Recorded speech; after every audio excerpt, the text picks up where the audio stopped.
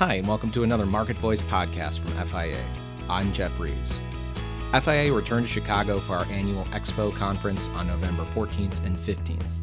And while the agenda was full of the usual discussions about clearinghouse risk and commodity markets, the recent collapse of FTX was undeniably the hottest topic at Expo, on stage in panel discussions, on the trade show floor, and everywhere else. CFTC Chairman Rostin Behnam sat down with FIA President and CEO Walt Lukin to kick off the conference. And with FTX fresh in everyone's mind, the chairman took some time to discuss his perspectives and offer views on how the regulatory landscape in Washington might change. Here's Walt Lukin and CFTC Chairman Rostin Behnam.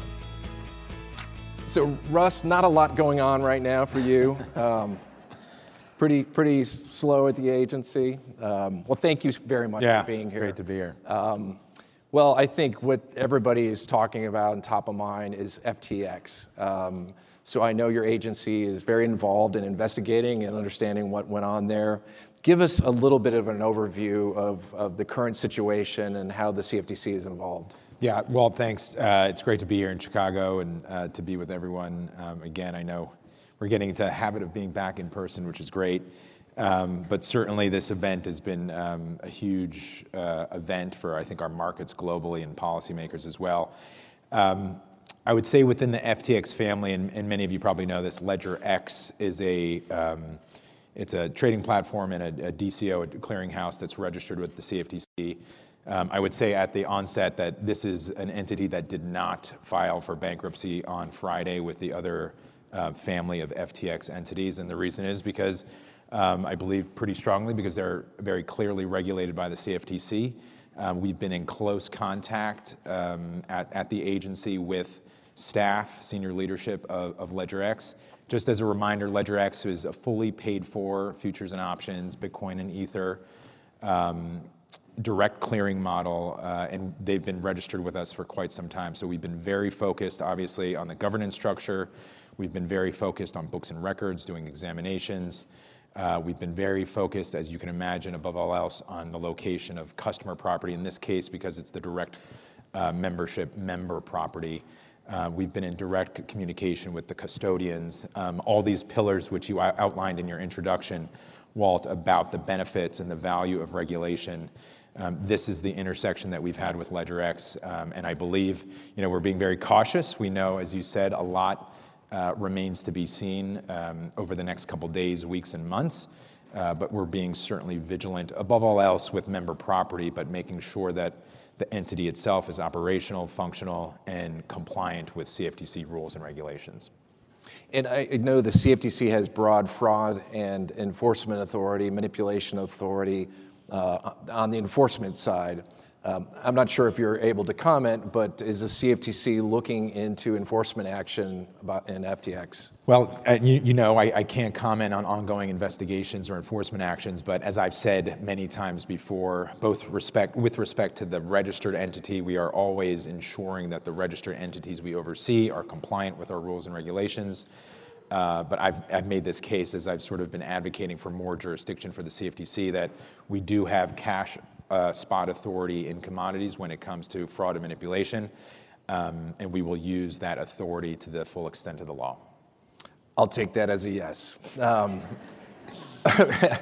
And so let's go back to customer funds, because that is critically important. There are a lot of customers that lost money with FTX, but you're saying that the regulated entity, as far as we know, you're tying out accounts, staff are on site.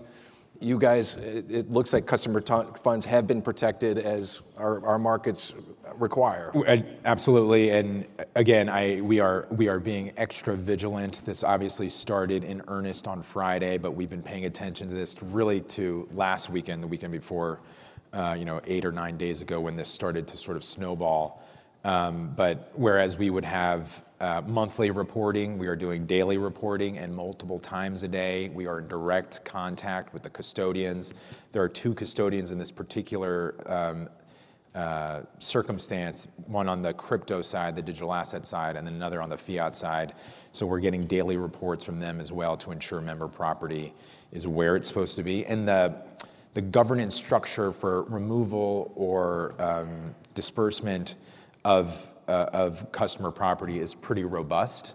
So as it is, we feel comfortable where the governance structures are, but certainly to your point, we're taking every precaution necessary given what's happening with the bankrupt institutions and how things might play out in the proceedings over the next couple of weeks and months. But again, at this moment, we're pleased with where we are. We're going to continue to be very focused. We're not going to let our guard down at all. But I do think it's a testament to the CFTC regulations, the CFTC staff, and the benefit of having clear, transparent rules that put us in a situation where we're much better off than others in these unfortunate circumstances. The CFTC put out a press release this morning about the FTX application. Can you give the audience a bit of an update there? Sure, and as you may remember, LedgerX applied for an amendment to their existing application back in December of 2021, so just about a year ago. And we were, I think, in Boca when we put out a consultation document, and then we had a roundtable. So we did engage at the commission level. We did try to make the process as transparent as possible, so that we could have engagement from the public, given the unique nature of the model and what FTX or LedgerX was proposing. Appreciating all the things you said in your intro as well, a very unique model, but one that we had to be careful about. And in the end, given the circumstances of last week, on Friday afternoon, pretty late in the afternoon, counsel for FTX submitted the withdrawal, and then we put out the press statement just about an hour ago, or an hour and a half ago. So great. Yeah. We will have questions at the end, so if staff or if any of the audience members may want to think of questions, I'll just give you a little heads up. But I did want to get to legislation potentially in this area as well.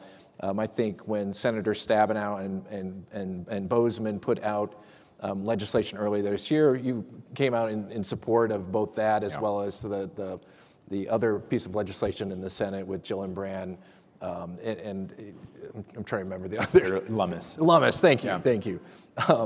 So what are your thoughts now in light of what we know the last week of regulating the spot crypto market, which was part of the story last week?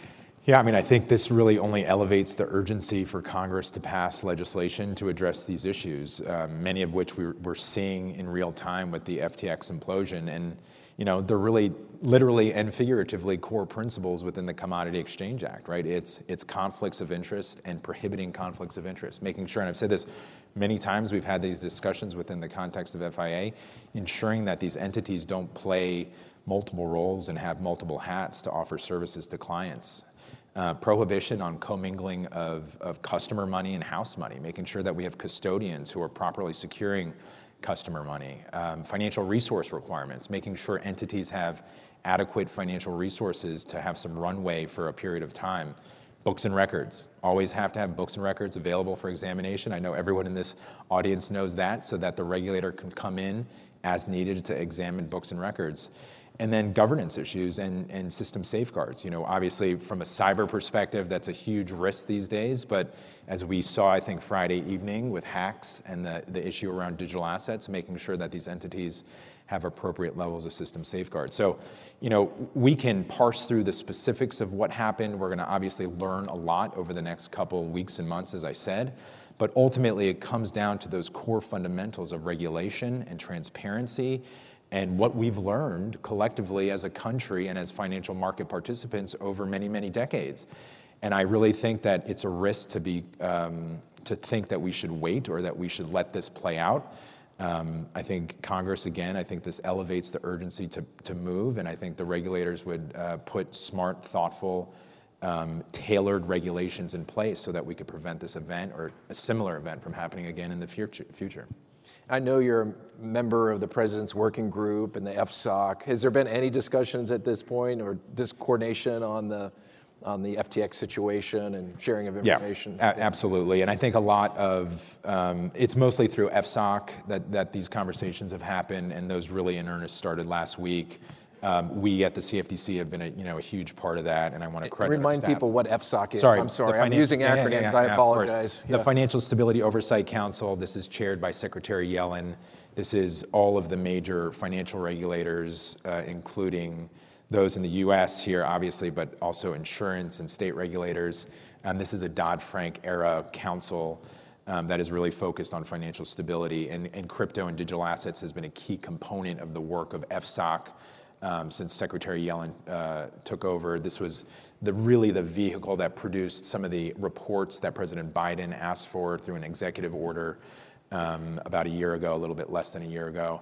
And right now, we are just parsing through what's happening. The FSOC and other entities through these executive orders has recommended legislation and more authority for agencies to deal with stable coins, but also to deal with some cash market issues that we feel like there are gaps in the existing authority. So we've been very proactive from the CFTC perspective in engaging with FSOC and its member agencies to ensure they know that the LedgerX entity is solvent, is operational, and that above all else, customer property is where it's supposed to be. But also sharing any information that we have about the entities, which I will add, Walt, is a very key component of all of this. We register LedgerX, and the law, the Commodity Exchange Act, actually creates limitations to what we can do vis-a-vis that entity, as that entity has a relationship with affiliates or parent companies. We actually don't have an ability to sort of pierce through that regulated entity and seek or examine books and records of other affiliates or other parent companies. So a policy thought for the future of how we might want to think about what relationship the regulated entity has to its affiliates and what authority the regulator should have to sort of go through that regulated entity. But our limitations were very clear. Our relationship was very clear and direct with LedgerX and only LedgerX, and that was sort of the extent of our authority.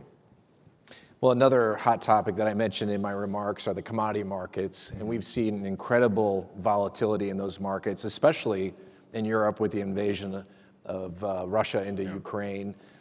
So the CFTC has, and from being an alum of the CFTC, incredible amount of authority to look at volatility in the markets and the surveillance system. Tell us a little bit of how you're ensuring that markets remain orderly and open, especially in light of the commodity volatility. Yeah, it's interesting to think, and you mentioned that I started in 2017 as a commissioner, so having experienced 2020 and the volatility we saw in commodity markets when COVID hit, and then where we were with crude at negative $40 in April of 2020, and then obviously a move in commodity markets just upwards since that period. But when information through intelligence really started to leak that Russia may invade Ukraine, obviously markets became a little bit unsettled, and then we really at the CFTC, by my request, were extra vigilant in ensuring market transparency and fairness and ensuring price discovery was happening. And we have a market intelligence branch within our division of market oversight. They have been extra focused on a commodity by commodity perspective, looking at participants, looking at open interest, looking at spreads, and making sure that the price discovery function is happening. Obviously, a lot of news comes out on a regular basis, and news that moves markets more significantly than we've probably ever dealt with in the past by individuals or countries or and any other issue that seems to pop up. So we've been very focused on examining commodity by commodity, making sure that the price discovery function is happening. The risk management function, obviously equally important and sort of tethered to the price discovery function, has been an issue that really through the lens of margin and the demands for collateral through IM and VM has become a larger issue. And you sort of pointed this out in the context of Europe. I think, notwithstanding the obvious move in commodity prices upwards over the past few years, the moves, whether it's the European TTF natural gas contract or other more Eurocentric commodity prices, are having a much more direct impact on retail consumers and investors there. So that's raised a lot of policy questions and a lot of policy issues about margin models, margining practices, and the role of derivatives markets. So it's been a little bit of an exercise of making sure that I'm doing my job in keeping everyone in my community of regulators globally abreast of what we're doing, what the data is suggesting, and what the value and benefit is of derivatives markets in price discovery and risk management. And trying to draw those correlations between the volatility that's happening in the cash side and how we do see those correlations with margin issues and other risk issues in clearinghouses. Obviously, this will be a matter that we have to continue to examine and to maintain that sort of correlation between risk and volatility and margin demands. But certainly from a systemic standpoint and a prudential standpoint, you can imagine how central bankers and others in the regulatory field feel a bit of constraint, right? Because there's huge collateral demand from the CCP, that collateral has to come from somewhere else on the balance sheet. So these are the larger questions that I've been dealing with and having discussions with on a bilateral basis, multilateral basis through IOSCO, FSB, CPMI, and they've been productive, and I think we've told a good story, because ultimately dealing with 2020 and then 2022, markets have remained resilient and have operated as intended. Well, you mentioned IOSCO. You are vice chair. Congratulations. The first time the CFTC is, well, maybe it's the second time. Second time. Yeah. But congratulations on that role. Thanks. But I know at the last meeting there was a lot of discussion about non-financial firms and potentially, it's around this margin issue. Yeah. I know maybe not a CFTC specific issue, but do you see there's going to be a broader regulatory push to go after some of these firms that are unregulated, maybe end users that are large enough that could move markets? Well, so this is what's called the NBFI, the non-bank financial institutions. This really started after global financial reform, after the financial crisis, when you started to have a lot of shifting activity outside of the regulated space. But Walt, you're right. When we saw huge moves in commodity prices, mainly in the energy complex and the ag complex back in March and April, there were concerns from physical commodity traders about meeting these margin demands. And conversations started to happen with prudential regulators and regulators about the margin demands and what it meant for their ability to put a hedge on, and then ultimately to move commodities around. And I think that sort of elevated issues to regulators about commodity traders and physical end users, about their role in the economy, about their role in prices and the impact it has on consumers and retail, the retail community. So it has elevated the issue.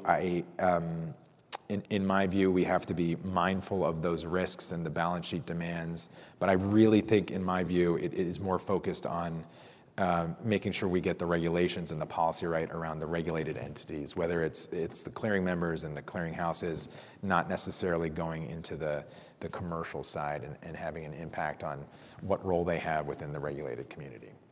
Well, I want to turn to something that's an issue that you've been a leader on, and that's climate risk in the financial markets.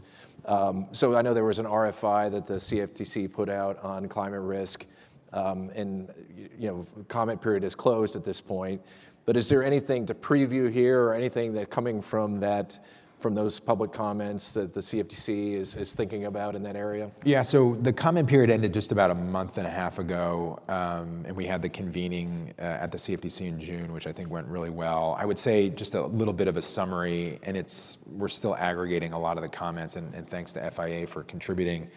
I think there was certainly a lot of encouragement and appreciation for having the public engagement and having people, giving people an opportunity to speak to regulators and to get together and talk about what we could do within the derivative space to support transition. A lot of discussion about market-based solutions and letting markets evolve and develop products, as you pointed out in your intro. But certainly a lot of discussion about what we could do in the disclosure space, in the stress testing space, CFTC rich data sets, what we could do in terms of data aggregation and filtering and in communication with other regulators. And then international coordination, I would think, is also a huge issue, given the nature of the problem we're trying to solve and the issue around transitioning to net zero economy, making sure that there's a level playing field and comparability across jurisdictions. Without that, this becomes really a very difficult task to accomplish.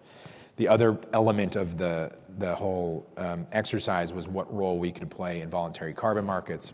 You mentioned compliance markets in Europe with the ETS. Obviously, we're seeing a huge scaling of voluntary carbon markets. Secretary Kerry was over in COP in Egypt last week talking about an initiative from the US to help scale voluntary carbon markets. But one of the very well-known issues around voluntary carbon markets is that there are challenges around integrity and regulation. There's essentially a lack of regulation on a global scale. So as vice chair of IOSCO and as co-chair of a carbon markets work stream, a colleague, Verena Ross, the head of ESMA, and I worked on 2 reports, one on compliance markets and one on voluntary carbon markets, and there's a document out right now for consultation to help sort of elevate integrity and a rule set around voluntary carbon markets. And I would say, going to our conversation about crypto, obviously assets differ across markets, but in terms of market structure and what we want to accomplish, it's many of the same core fundamentals about what we need to see in pre-trade transparency and equal access, orderly, transparent order books, post-trade reporting, and clearing and settlement, and making sure those conflicts of interest, the settlement, the custody, those are all sort of worked out in a fair and transparent way. So it's another area where I think we as the Commodity Futures Trading Commission can weigh in and to be supportive of this global effort, working with ICVCM, the Integrity Council on Voluntary Carbon Markets, to help elevate, scale these markets and give opportunities for people to create new revenue streams, but ultimately help support the transition in an orderly way.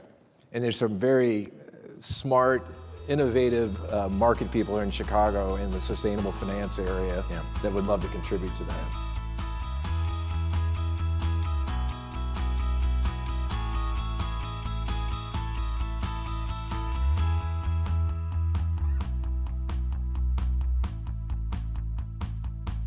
This podcast is intended for informational purposes only and is not intended to provide investment, tax, business, legal, or professional advice to any individual or entity.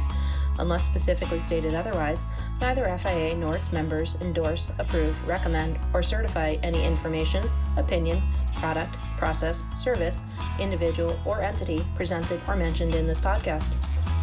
FIA makes no representations, warranties, or guarantees as to the accuracy or completeness of any of the podcast content. Reliance on the podcast contents is done at your own risk.